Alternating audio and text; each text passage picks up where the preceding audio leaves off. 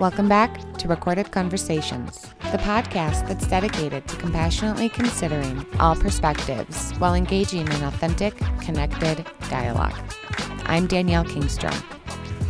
Episode 21 welcomes back Will Rucker. He is a pastor in Las Vegas, Nevada, as well as a speaker, a life coach, and just a pretty cool guy. We discuss how do we show each other how to love. We discuss controversial topics where Will says there's no such thing as evil and everything is love. He says something that kind of makes me pull back a little bit, but after he explains it, even though I haven't really wrapped my head around it just yet, because trust me, you'll know what I'm talking about when you hear him say it, it was something that I really had to think about. More importantly, something I think that we all maybe are lacking in is when we hear something so boldly stated to us that we've never heard stated to us in such a way before. Our reactionary self wants to reject it, dismiss it, pull it apart, judge it, criticize it, you name it. And what follows is usually we look at that person in a similar negative way. So, before you get reactionary, before you let your ego get the best of you, brace yourselves. We're going to talk about some thick topics. We're going to talk a little jazz. We're going to talk a little bit about letting people take advantage of the system. And Will boldly states that we should all boldly recognize, with confident humility, that we are all God. Enjoy today's episode.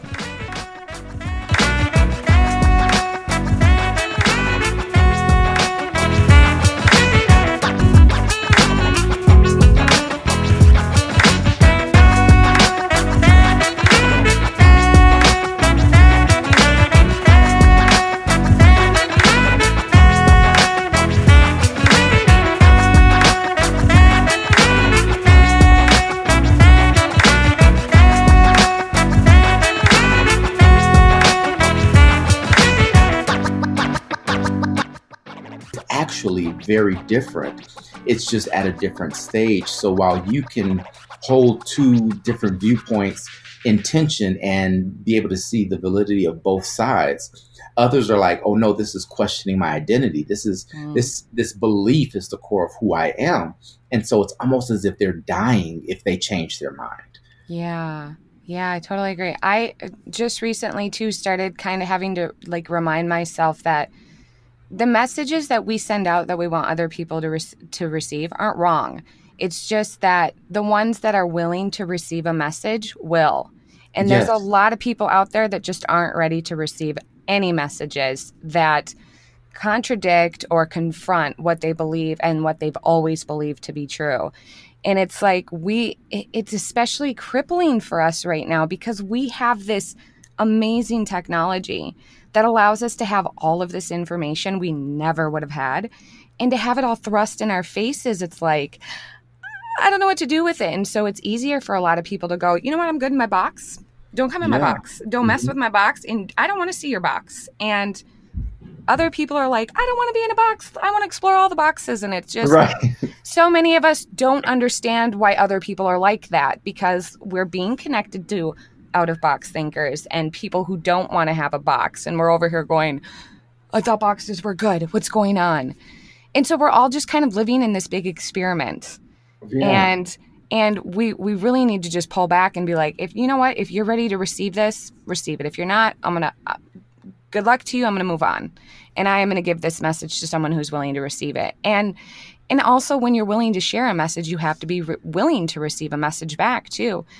I was just reading in Living Buddha, Living Christ, and someone's book that I was reading made me think of this book and just this idea of what true dialogue is. Mm-hmm. And I shared a picture of it to a screenshot of that book, of that page of the book too, because I was like, yes, true dialogue is the willingness to change. Like you go into a dialogue because you want to change. You want your mind changed. And if you both aren't entering into that, it's like, why waste the energy? Yeah. The other side of that is the fact that we have so much information so easily accessible and available that it is essentially devalued. because a person with a doctorate degree is now competing with someone that's doing a Google search. And it's like, I see the meme all the time, your Google search doesn't negate my degree or something like that. You've seen it, I'm sure. Yeah. But the thing that's really real about that is because there is so much information, we have to find a new way or a more effective way to communicate it, or it does get lost. So if it's not relevant at that moment in that person's scenario at that time, then not only are they resistant, but they are actually almost threatened by new information because it's so much available. And then who do you believe? Exactly. And, of course, we live in the age of fake news and all of these things, which the news has always been fake. Like, this is nothing new. Like, it's always been marketing and clickbait and all these things because you have to catch someone's attention. And what's the best way to do that? You give them something that's uncomfortable. You give them something that's jarring or that's wild. I mean, Michael Jackson is one of my heroes. I love his music. I love his artistry. And I love how he played the media, throwing in those stories of his own creation so that he'd be in the tabloids. And that's what you kind of have to do. And I'm learning this. The thing that I think I do that offends the most people is when I'm objective and when I'm neutral. And they're like, wait a minute, you're not taking sides. So you must be on the opposite side of me because you're not taking my side. Yeah. And I'm like, I'm actually on your side, but what you're saying right now is stupid. So you just have to point that out. I love that. I love it. Yeah, it is hard to be objective when we're seduced by the media because they thrive off of our subjective reaction. And they thrive off of pulling us out of consciousness and into kind of a subconscious anger where we have to direct hatred and we're pulling ourselves out of the moment on top of it. And I think that's what I hate most about technology is it pulls us from the present moment. And the more time we spend away from the present moment, the harder it is for us to be objective and to be present and to listen or read and absorb in the way that we do on social media in such a way that we're understanding the other. And I know that's something that you constantly seem to implement into your sermons, into your speeches is the idea of always making sure that we're present, because when we're present, we're not being controlled by the ego and we're able to really kind of be aware of the moment that we're in and to respond in love. Yes. And it's really hard to do that on social media. So I'm curious, what are some things that you do, like for yourself at home when you're getting goaded into an argument and you're like, okay, you know what, I need to sit back and chill. What are some of the things that you do to pull yourself back into the present moment so you can respond in love? The biggest thing that I do is I de-other that person. And I just intentionally say, what is it that they're trying to communicate? And I take off the teacher hat or the guru hat, and I try to put on the student hat and say, what can I glean? How did I miss something here? Because as a communicator, there are always, a million messages that are received from one stream of communication. And I'm like, how can I consolidate some of those so that what I'm saying matches more closely to what I intend for people to hear? And when it gets heated or intense, sometimes I'm just like, okay. And I leave it alone. Because when I recognize that a person is not going to be able to hear at that moment, then it's a waste of my energy. And I think even back to the scripture, don't cast your pearls before swine. And that's not degrading. It's just saying don't waste your energy and your precious things that you spent thousands of hours studying or in meditation about or contemplating on someone that just doesn't want to hear you because of whatever label they've given you. And they could hear the exact same sentence from someone else and then receive it. And that's the other thing that I've learned and that I appreciate by having so many different types of relationships is I'm learning to plant seeds in people that are influencers so that the way they think can be shifted and changed and the actions they take change. And that keeps me inspired and uplifted. Sometimes I do just have to disconnect and just go take a bath. Like that's my special place. I've got my crystals around the tub. I have my essential oils and I have my little bubble engine thing in the tub. And I just have to sit back and relax because That I'm like, sounds yeah, good. this is too much. I have to get myself present. I love that you use water. Water is so purifying sometimes. It's like you can go have a Yes. mini rebirth. Exactly. And I'm a Pisces, so that water Oh, side. my husband's a Pisces too. Oh, that's awesome. Yeah. Yeah, my husband's a Pisces. It said we would be incompatible. I'm a Sagittarian. But Oh, wow. Okay. Yeah. our water and fire are balanced, so go figure that out. Yes. Yeah. So you are passionate about from my perspective, you seem to be passionate about drawing attention and awareness to wealth inequality and how we should I guess more or less figure out ways to remedy this, or at least be aware of it and see where we can contribute. And so before the show, my husband had a question for you specifically regarding that, because we have the same wants and desires as well. But where we get stuck is how do we ensure and accomplish that the desire to treat people equally is done out of love and not out of force and coercion. And I'm only asking you because I know that you still probably are a fan of Marianne Williamson, and she led the charge during her campaign to take a different approach with politics through love. And I know a lot of people laughed at that and thought it was like weird and woo-ha and mystical stuff. But I even kind of was like, I don't know about that. But then I started really paying attention to what she was saying. And I'm like, she has a point. And if we are going to be political, we should try and transform what it looks like. And then I know that a few years back, you gave kind of a speech about like, who would Jesus vote for and what should we look for in a leader?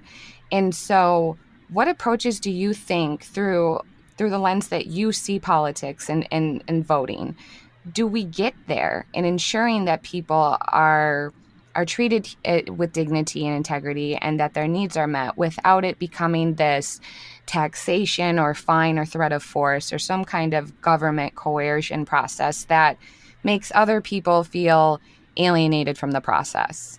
And I'm sure you know the types who think about they don't want to pay for other people who aren't willing to work harder or do this or do that. And so to kind of appease their fears as well, like how do we accomplish something like that through love? Here's the thing. I have a very Star Trekian viewpoint. And what I mean by that is my mom was a huge Trekkie and all of this. So in their society, money wasn't really a thing. Like they didn't have a lack of any basic human necessity or want. Everyone just really had what they needed. And so their currency, in a sense, was living out their purpose and discovering new lands and expanding their consciousness. And so I think that we could be there in 2020 and call it a day. When I looked at a special on Netflix, I actually think it may have been you that recommended it, but it was about billionaires and how many thousands of billionaires there are. And a billion is 1,000 million. So it's this number that literally blows my mind every time I think about a billion. And we have several billionaires here in Las Vegas. And I'm like, yeah, and we also have a homelessness problem. This does not compute. How do you have people with $1,000 million and homeless people in the same town? Mm-hmm. So it comes back to perspective and a person's state of consciousness. If a person is based in fear and lack and has this idea that we don't have enough, then that's how they're going to act. They're going to say, I'm not paying for anyone else to sit there and be lazy because I had to work for mine. And here's the thing that a lot of people forget. They started on third base. They started off with a safety net. They started off with, white skin. And I know that can be kind of polarizing to say, but that's an advantage in the world we live in. And so when you don't recognize where you actually started, you can then begin to look down upon those that haven't reached the point you've reached. Just honestly thinking with no ill will, you started at the same place and had the same opportunity when you simply did not. So I am not one that suggests taking all the billions from the billionaires. I don't think that that's a loving approach. I think what would be more effective is simply to raise all of our consciousness by reflecting what we want to see. So for someone that has $100,000 income, we'll say, how much of their income are they actually contributing to those with less than them? For someone that has 20,000, what are they actually doing with those dollars? How are they actually living? And maybe they don't have dollars to contribute, but maybe they have time. Are they, helping others? Are they keeping their front porch swept? Literally, Yeah. like, is their house clean? So thinking about some different things that everyone can kind of start with that makes them feel like a human being, number one, and then doesn't demonize anyone for being successful. Like the other part of success, though, and I do believe if we don't create a technology tax, we're going to implode. And that's because people are not the wealthiest among us are not working or producing. Like your family produces something in exchange for what you get. Someone else created an idea or took advantage of a technological advancement that then just generates wealth. There's a statement that says taking $100 to $110 is work, but taking 100 million to 110 million is inevitable. And that's very, very true.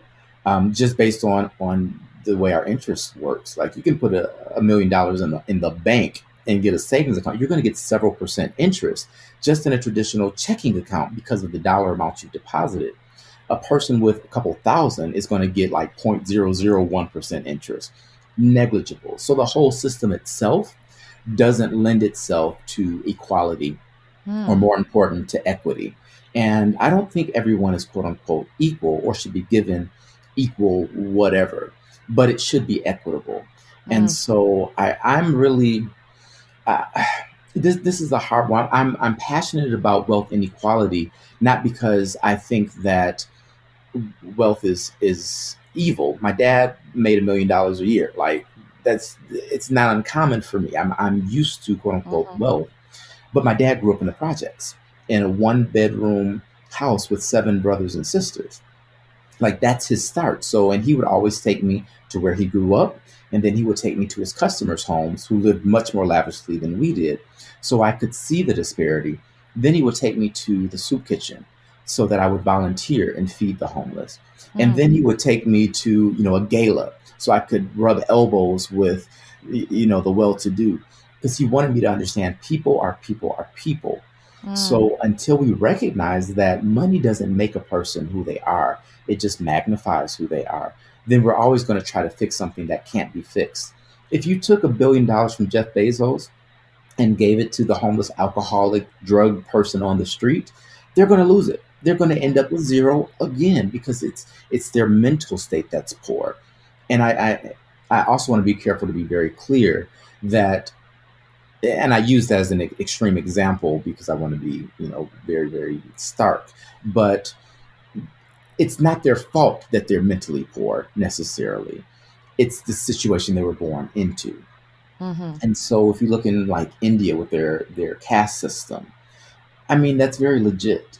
I really understand why it is that people marry of the same class, because your ideas are just so vastly different. The way that you approach having money is so different. For example, I'll use my husband and I as an example. I'm patient. Like I will just wait till I have the money to buy something. If we can't buy it right now, he feels like he'll never get it, because in his upbringing, like he would get a piano for Christmas, but then 2 months later, his parents would pawn it to pay the light bill. So for him, if he doesn't have that instantly, he thinks it's never going to happen. Whereas for me, I'm like, my dad just said I had to go cut the grass before I could get it. I'm used to waiting. Does that make sense? Yeah. So I know I kind of talked around the question there, but I hope it makes sense. No, it does. And yeah, I like your view on it. And I agree. I'm not into demonizing the rich, but at the same time, I understand people who are upset because, so for instance, Bezos gave $98 million towards homelessness efforts. Well, then people said it wasn't enough. And I thought, well, you didn't donate $98 million to anyone. So, I mean, like, don't complain. But at the same time, I understand why people go, okay, but you're what, the 6th or the 9th richest person in the world. what is 100 million to you? Yeah. And we do want those who have more to give more. The more abundant you are, the more abundant I would hope that you would want to give back. And because for me, I can say if I had that much to give, I would. But that also that speaks to our heart and our influence and what has shaped us and what we've experienced. And maybe Jeff Bezos has not started waking up yet. And so he's just not there yet too. With that, if I had this, I would. Mm-hmm. I think that we deceive ourselves a lot of times with that. And so the reason that I'm so careful about really judging anyone, I'm of the team. He didn't give very much as far as if you look at what he has available. Yeah. And I also recognize this person that has $20 that they could give didn't give their $20. Yeah. So I recognize the house that I live in could house 5 or 6 families comfortably, but it's me, my mama, and my husband. Like, so who am I really to judge Jeff? Because he gave what he gave, yeah. and I give what I give. Like, I don't think we can do that. And by the same token, I do see. I mean, if I had $100 billion, I probably would never have $100 billion, to be honest with you. Yeah. Because I would keep reinvesting it into communities and others. Because there's literally nothing you can do with $100 billion. I agree. Like, there's just like nothing. It's like, I know it's like you get past a certain amount of zeros and you're like, it's absurd.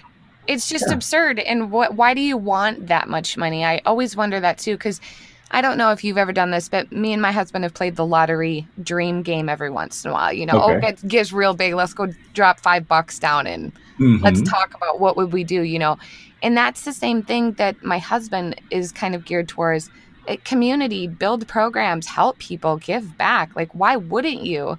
Especially in a community that has housed you and has supported you and has encouraged you. It would be a lovely dream if billionaires did that, went back to their hometowns or went out to the open space in the middle of the country and just set up new communities. I don't know, but to give back. And I think that's why we're so quick to hate and demonize the rich when they don't give enough, because we're like, well, but you should. And I don't know, maybe it's if we see them do it, we would be more inclined to do it instead of judging it. And then maybe we're kind of judging ourselves because we're not doing anything either. Or maybe we feel like we're not doing enough, so we project you're not doing enough. I don't know. But it's a silly cycle I think we get caught up in. And I always ask myself, and I've asked it publicly, I mean, here in my local paper, I've written about it, like, why aren't we just bringing the homeless people in our houses then? We just all sit and bitch about it. But Right.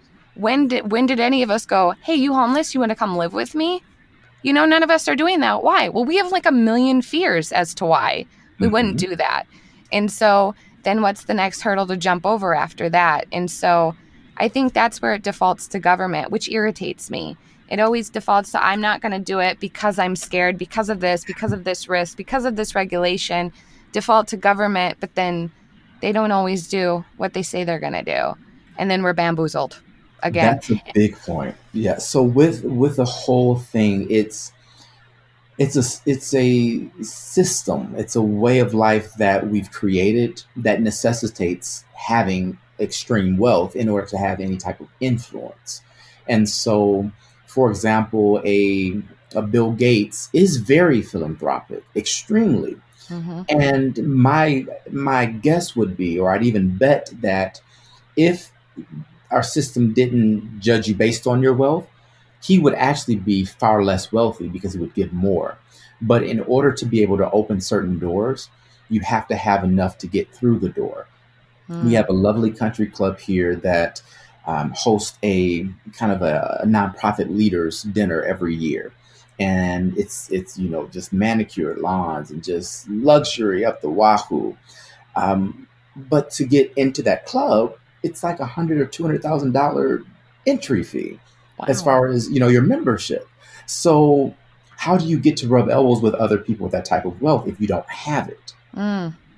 And so that's what I think a lot of the extraordinarily wealthy are considering. How can I do the most good right now? Well, I could give away all my money, but that's kind of like giving that man a fish. Yep. or I can participate. It's like the Matrix. You're in the Matrix. So you have to play by the Matrix rules Yeah. until you break it. And our Matrix is government does the heavy lifting. Mm. And government is one of those things where, so just, full disclosure, I've had family in politics and some are still, in DC and doing their thing. But I've dibbled and dabbled in, or considered dabbling in it. But it's a weird place as a pastor because my biggest donors are the poorest members. Those that give the most consistently have the least to give. And I always feel terrible with this little 90-year-old grandma who at the first of the month gives us $100 and all she got for the month was 1,000. I feel bad when you have someone sitting next to her that made $1,000 that day who put 5 in the offering plate. So then how do you kind of make that more equitable? Well, you create a government that says we're going to take a little bit from everybody and make sure nobody goes without.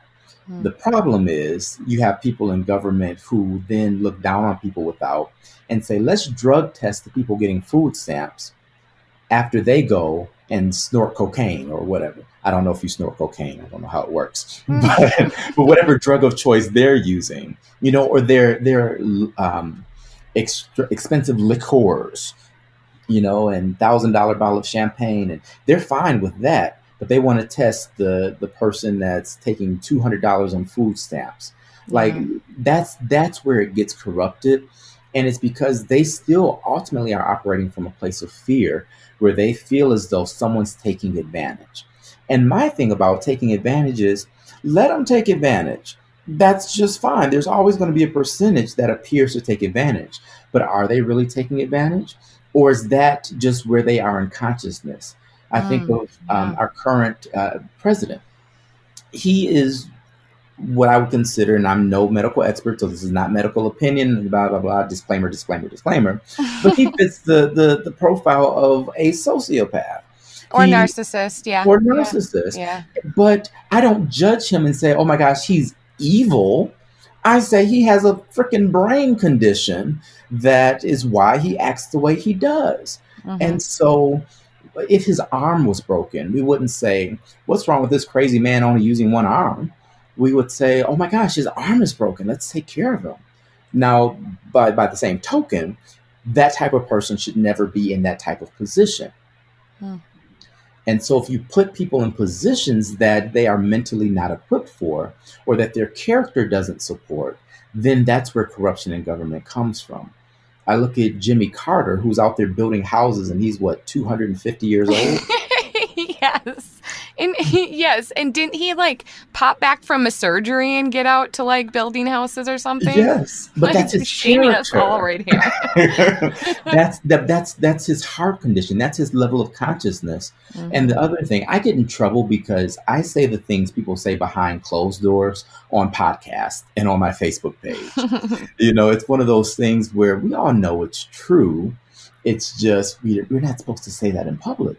But I mean, our world is such that there are people that are mentally ill in positions of power and making ill decisions because of it. Yeah. Well, maybe this is the gift that we need to be more aware as a collective society of mental health. Yeah, no. No, I agree with you. I do think there are going to be a lot of positive outcomes because of how polarizing it has been. But what frightens me is this bandwagon groupthink epidemic that's happening. I don't want to call it brainwashed or cult, but it is. Yeah. If you look at what a cult is defined as, we're living it today. Yeah. But the thing is, each cult only sees the other as cultish and doesn't recognize they're just as guilty of being on the bandwagon and not truly thinking for themselves as everyone else.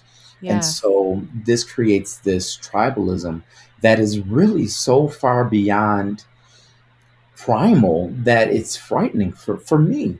I'm like, these are people that I thought I knew that are now reverting and regressing to this fear-based, lack-based, just us against them mentality that it's literally destroying us from within. Yes. Yeah, we are very divided. And, you know, the most ironic thing is every party believes that their party is the best. And they fail to see that they just mimic each other. And Hmm. it's everybody that puts themselves behind these labels and in these boxes, and I'm like, you all still look the same from the outside. Yeah. And they don't see that. And I just, we'll all waken up one day to that. But And the way that we wake up, though, is this type of podcast. It is the type of bear poking that you do on Facebook, because until you're exposed to it, there's no way for you to know that there's more, there's different. yeah, When I was growing up in my neighborhood, I thought everyone lived the way we did until my dad took me and showed me, guess what? There are people that live like this, and there are people that live like that. And I'm like, whoa, whole new world. And yeah. like I said, with that billionaire show, I'm like, wait a minute. I thought I was doing pretty okay. But this is a whole nother level of okay. And it's just exposure. And even when I like the video that you shared, thank you, by the way, for sharing that one. I do feel like it's just as relevant this election as it was the election I gave that message. But I listened to some of the thoughts I gave, and I'm like, wow, I just had that thought again from this new level of consciousness. And when I said Mm. it then, I meant one thing, but now I'm saying the exact same words and mean something almost, I do mean the same thing, but it's expanded. I said, we have to stop seeing each other as different, or something to the effect of we have to expand our sense of self to include others. And I am saying that again. I'm like, we need to self love better, but we need to include others in our vision of self so that they can be loved as well.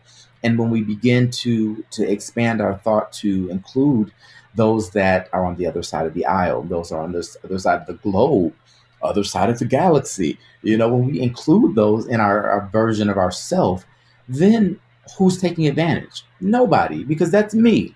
I'm sitting on the couch getting fat on Doritos. Like, Yeah. that's me over there doing that. And it's just an expression. Like, my hard drive can be partitioned into, 10 parts. It's still one hard drive. Well, I feel like consciousness is partitioned into all of these trillions of parts, Mm. but it's one consciousness, and it's experiencing all of these different ways of being and having these different out of body experiences, so to speak, within different bodies. And so that, to me, when we expand our sense of self, we no longer worry about people taking advantage of the system, or going too far, or being too generous, or being um, too selfish, too hoarding too much. Like, we eliminate those things and recognize, like, this is all my doing. My reality is creating all of this. We literally are all our own world. Whenever I tell a story, you're going to put yourself in that. You're going to Yeah. relate to the pieces that you relate to, because this is your world I'm living in. This podcast is you talking to yourself about this subject, saying, you know what, yep, that's what I think about this. Yeah. And when you want to change your viewpoint, you're going to create a teacher through your reality that tells you the next version of what you want to hear. Some people call Mm. it their higher self. Some people call it guardian angels. Some people call it God or the Holy Spirit. It's ultimately your imagination. God is your imagination. The Holy Spirit is your imagination. For Christian, whatever it is, that's all your creation. So you're living in your own world, quite literally. Sorry, I went Mm. kind of out there a little bit. I I'll fill it I in. like that. That's good. I no, really, I like that. I have just recently been listening to Matt Kahn. Are you familiar with him?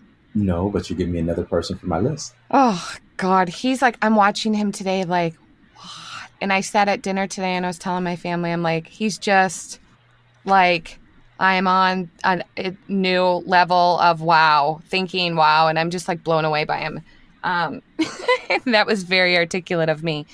But he has this kind of mindset mentality of like everything helps everything, Hmm. and I am you and you are me. Yes, And yes. and you said that too in that video that I shared. You were just like, we are everyone. And I said it, I think I turned around and I said it to my husband, and he's like, yeah. And it's just sometimes you hear something, and I've probably heard it before, and I know you've said it before, but it was in that moment I heard it, and I was like, yes.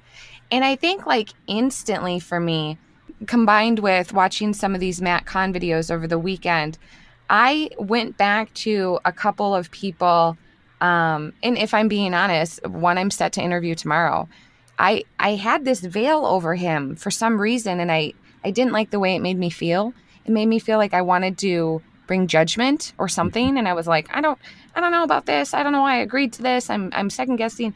And after I watched your video, I was like, look at him in a new perspective. He is me. And what is he trying to say?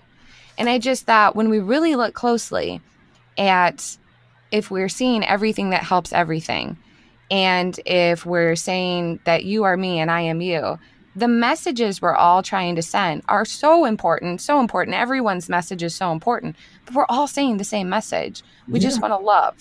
Mm-hmm. How can I love? I'm trying to figure out how to love, how to connect, how to join your consciousness with mine.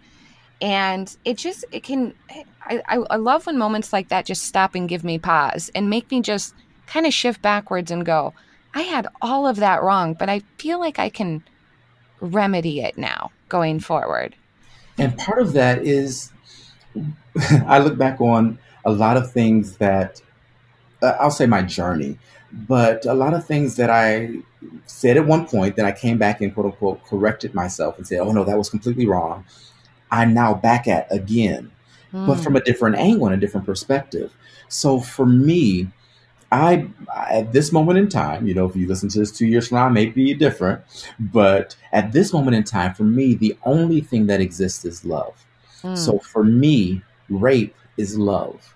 For me, beheading is love. For me, stealing is love.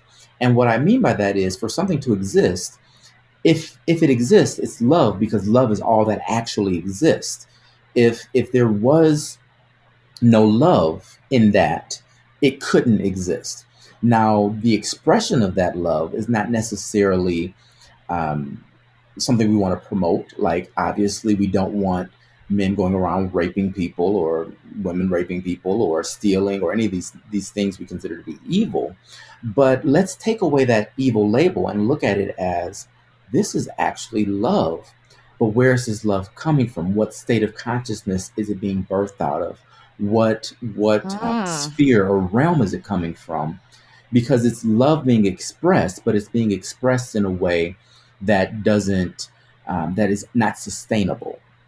And so my new thing is, I want sustainable love, because if it exists, it is love. And that's hard for people to get, because they're like, no, that's evil. I'm like, yeah, there's no such thing as evil.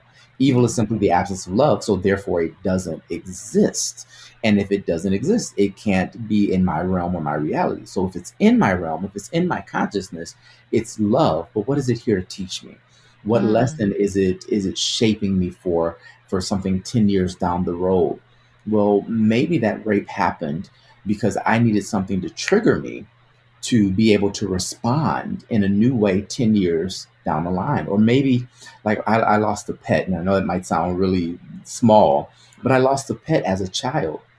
And I cried and cried and cried for weeks because I loved that dog. His name was Flame. And we were just best buds. And I had adopted him from a shelter and picked him out and all of these things. And I just loved him. And then he was gone. And my little childhood heart was devastated. But guess what that taught me? It taught me what it feels like to lose a loved one. It taught me what it felt like to be so in love with something that the thought of not having it literally broke my heart. And so now I can have compassion on a mother who has a miscarriage, or on someone that does lose a loved one, or someone that loses a freaking job and they're heartbroken. I don't look down on you. Oh, you should be stronger than that. No, you should feel what you feel, and you should be in that pain, and you should be broken because of that, because you actually felt something. So many of us are afraid to feel anything, that now we're feeling nothing and living these facades. And that's why we get lost in social media and all these things, because it takes us out of the present moment, because we don't want to experience what we're experiencing. But what we are experiencing right now is the love of God. And guess what?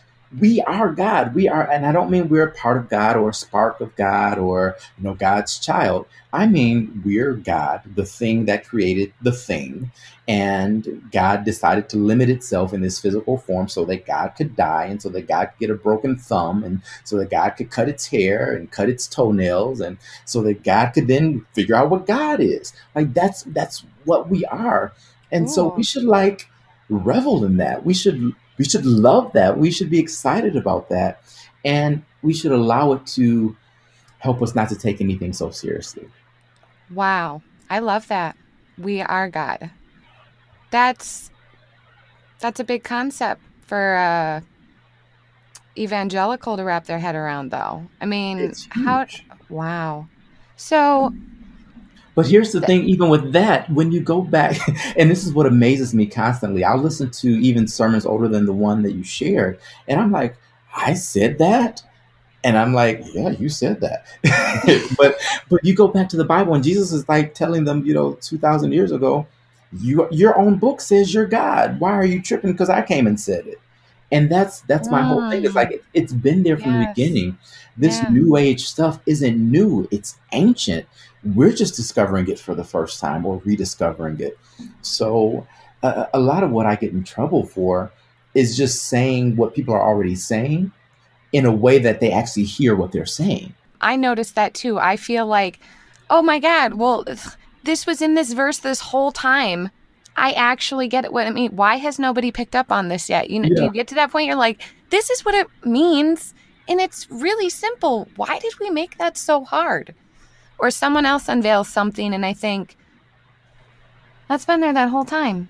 And I never, until you put those words in this order and now, okay.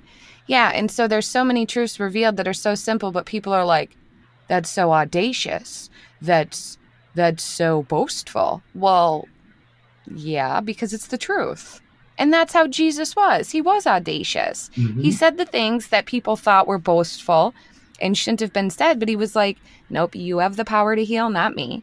You have the power to change the world. It's not just me, it's all of you. And we hear that said to us so simply, and we're like, well, we need this and this and this to get there and make it happen, but we can make it happen. We have the power. So I'm a former saxophonist, and Really? yeah, I used to Nice. jam. Oh my gosh, I was good. Kenny G had nothing on Will. Awesome. But what was really fascinating about that, and I studied voice and theater and some other things too, but the thing that was magical about it is you could spend all day practicing a piece, and it would just be out of your grasp. It's too hard for you. You go to bed, sleep on it, come back the next day, and your fingers just move like almost on their own. And you Mm. play it perfectly. And you're like, what happened between yesterday and today? Why is it that now I can play this piece so effortlessly? How did I memorize 250 pages of this script overnight? And I wasn't even thinking about it. Well, Mm. that's just kind of the magic of our universe. And we build even unconsciously on things that happen during our day that we pick up on in the background. And it's the same with truths like these eternal ancient truths that are in the Bible, that are in the Quran, that are in the whatever holy book you ascribe to. It's it's there, but you can't see it until you're supposed to see it. Like they Mm. say, when the student is ready, the teacher appears. That Yeah. that is so true. When you can hear it, that's when you'll hear it. It's not that no one's ever said it. It's not that you've never heard it. It's not even that you don't already know it. It's just that you're 6 years old. You haven't gotten to your full height yet. That's Mm-hmm. all. Yeah. That's all it is. I like that. Speaking of what the universe provides, do you believe do you believe that we can how do I want to say this? Do you believe in the idea of law of attraction that we can manifest things to happen, or do you think the universe kind of already has everything set in motion and in a plan, and whether we knock and ask, we don't always necessarily receive what we want, but we just kind of receive what we need? As I've been kind of enlightened to this idea that the law of attraction is false in regard to manifesting the positive in your life to come and it fulfilling your destiny. And it's something that I think is really common in like the prosperity gospel preaching. And I think, what is it, the prayer of Yabes or Habis that also kind of speaks to this idea, but that we manifest things. I just was recently turned on to this idea that we don't. This person, Matt Kahn, says it's the law of attraction. The universe, it's ego driven to assume that you can manifest something out of the universe as a single creator, because we're co-creators. And I have to admit, when I first heard that, I was like, well, that I don't conflicts with what I have thought. But when he put that whole, that's egocentric for you to believe that just your thoughts put out into the universe are suddenly going to change the universe, really made me step back and go, oh. And so then, of course, his advice is choose where you are. Like, choose it. Don't just let it happen to you. Don't just say, I didn't choose this, but choose it and see where you can grow from it. Or do you think that, no, we can manifest things, and that which we knock for and ask for and say we want, we can receive, but we just have to be intentional about it? What do you think about it? Yes. Yes. So I've recently gotten back into physical fitness. I used to do CrossFit and all of those wonderful things, and I got out of it just for whatever reason, but I'm back into it. So my trainer last week corrected my box jump. And so I was just, my stance was too narrow. And so when I landed, I was unsteady. So what he had me do was take a step back, step forward, then jump, and land in a squat position, then stand up. Mm-hmm. That was his way to train me so that I would just jump from a wider stance and catch myself in an athletic base that was sturdy and stable where I wouldn't fall off a freaking box. Mm-hmm. So taking a step to make the jump wasn't wrong. My initial jump with my narrow stance still got me to the top of the box. Mm-hmm. But the ideal was to jump from that athletic base and find myself on top of the box, just as I willed it. Just do it. Don't think about it, just do it. And so the same is true with the law of attraction. You do attract what you focus on, and you also create it, and you also choose it. So for me, the law of attraction is very elementary school. Choosing is kind of middle school. Creating is kind of high school. And then, higher ed would just simply be being. Mm-hmm. And so, going with the flow. The reality is we're not just co-creators. We are the creator that has chosen to experience itself in multiple facets through relationship, through love, through self-love, ultimately.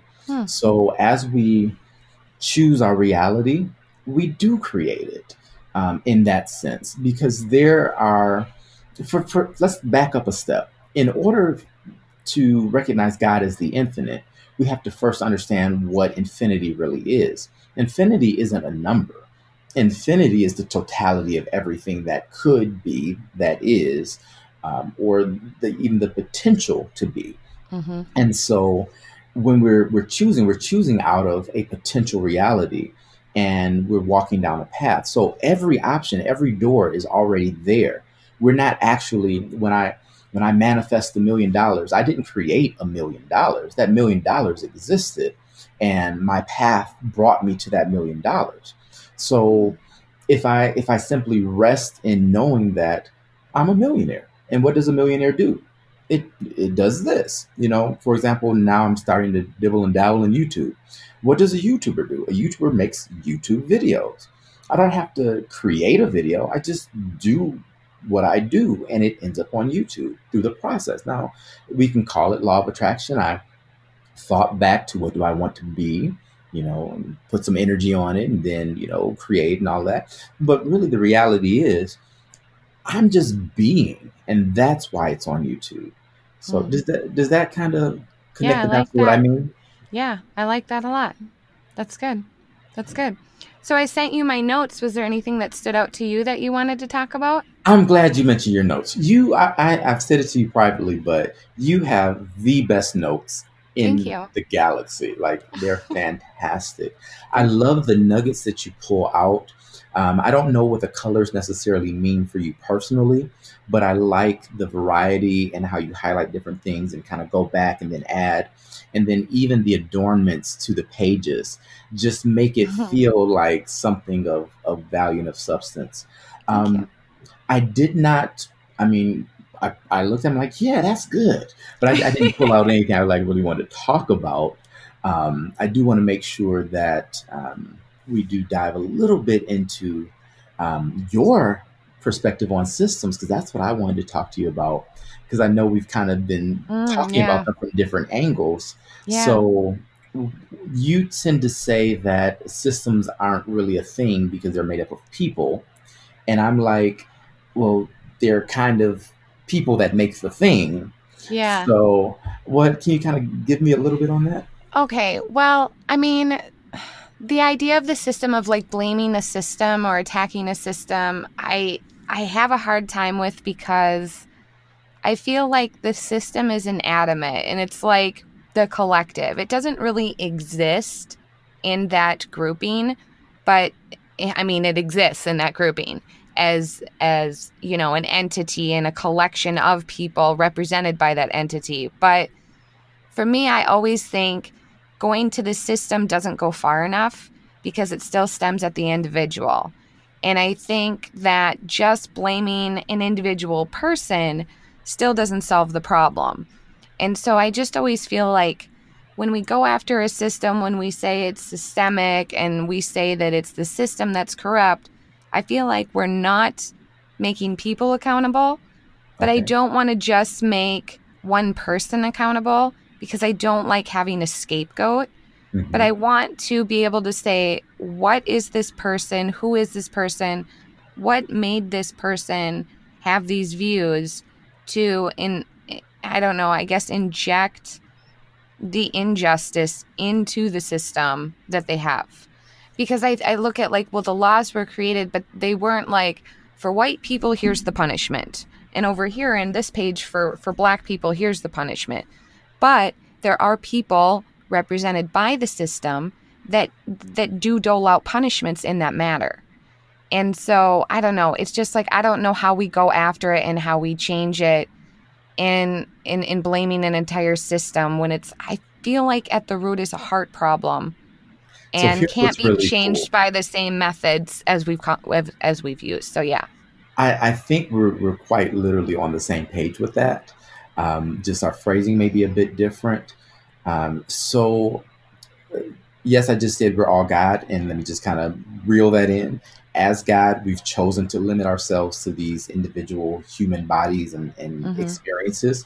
And as such, we are still extraordinarily limited. So when I say this in that context, understand that's what that's the framework I'm using. Okay. In the system of it, the system is almost self-perpetuating, in the sense that once it has gotten a foothold and influence in a person, their actions then kind of transfer that system into the next person. That way of thinking, that ideology, That and so mimetic kind of thing. exactly. Okay. And so it's when I say let's fix the system, I'm not saying let's not fix the heart, but I'm saying what is first, the chicken or the egg? Mm. Because if you like, you can fix my heart, but then when I go down the street and three white guys in KKK outfits beat my tail, and now I'm like, down with the man, I hate all white people. Is that because I really hate all white people, or is it because these guys attacked me and now I need something to blame, and Mm. they represent that for me? The KKK is evil now because they hurt me. And Mm-hmm. that's what I think we do, even to deal with the wealth inequality thing. It's like, I'm literally starving, and dude, you own an island. Yeah. This is not right.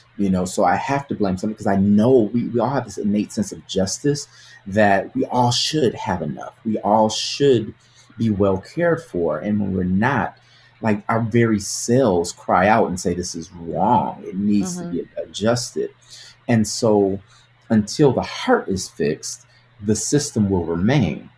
And until the system is fixed, you can't fix the hearts because it keeps inflicting the same wounds. If I tell you, Danielle, I'm really going to just love you today, and then bam, slap you upside the head, are you going to trust me the next time? Hey, I'm going to love you. You're going to say, oh, sure. And then let's say you do forgive me. And it's like, okay, he had a bad day. And then 10 years later, I'm still hitting you upside the head every day. At some point, you're going to be like, yeah, something's wrong here.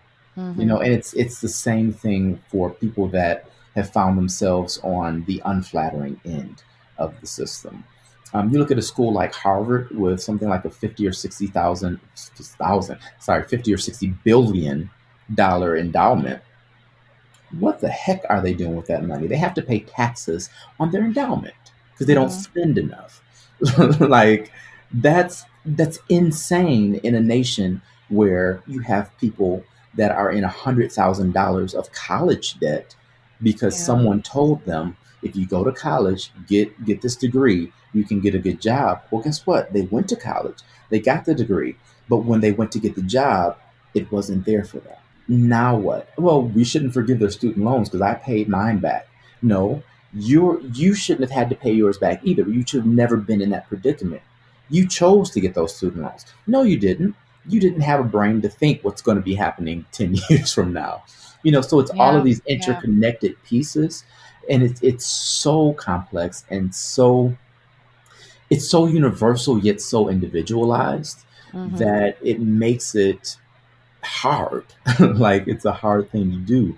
So just to kind of sum up, when I talk about the system, I really mean the thing that makes people's hearts the way they are. I like that. That's a good clarification. I don't think everyone thinks about it the way you do, though.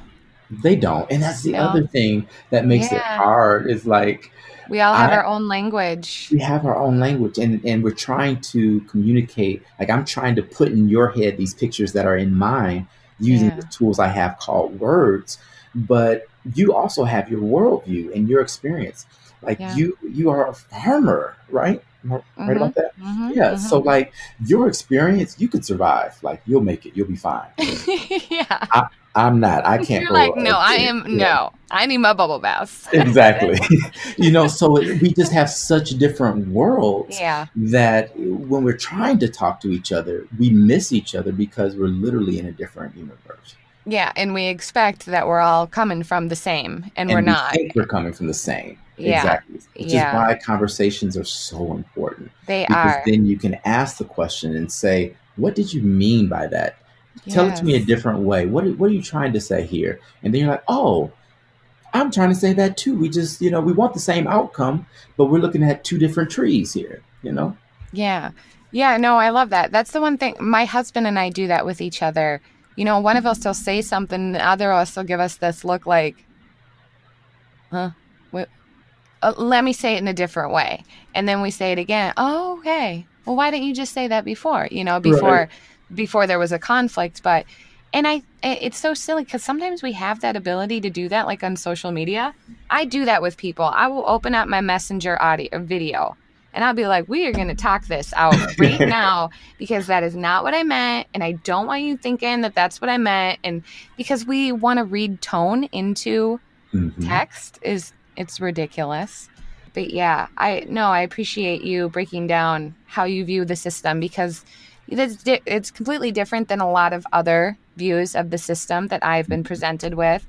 And regardless of what I think about the system, I think ultimately getting at the problem is what we all want to do. And I mean, especially for me, the homelessness thing, it stings me deep because I think, well, I don't have that big of a house, but I still have room. And I can't sit here and point my finger at other people for not doing enough until I'm willing to do something. Yeah. And that's what it is for me. And so if I can't put up or shut up, I'm just not going to bring you some judgment about it. I'm just not going to do that from now on. And that's something that I'm working with too, just looking at all people and going, I'm not going to leave you with judgment if I if I can't leave you with anything, then I'm just going to walk away. The last thing we should do is leave judgment with each other. Yeah. Like silence would be better, I think, in a lot of cases. And I think if we took that approach and took it down to the tiniest level, like the smallest infraction, we would all be in a better space. Yeah. Because what happens is, like I used the extremes of rape and beheading and all of that earlier. We think that those things are bad. But what hurt me as a child, like deeply, is when people didn't say hello. Like you see me sitting here, say something. But how many people have we not said hello to? How many people do we just walk by and not even give a smile to? We don't even acknowledge them, yeah. I'll do something that meant the world to me, and you didn't even say thank you. I'll tell you a quick story. So it's not a thank you story, but as a child, my dad was on the first floor bathroom doing number 2. That's out the back end. So my mom and I were like by the door for whatever reason. I think we were going out the garage or something. The bathroom was right there. And his experience was audible. And so she giggled, and we both kind of giggled at it. But then that made me so insecure.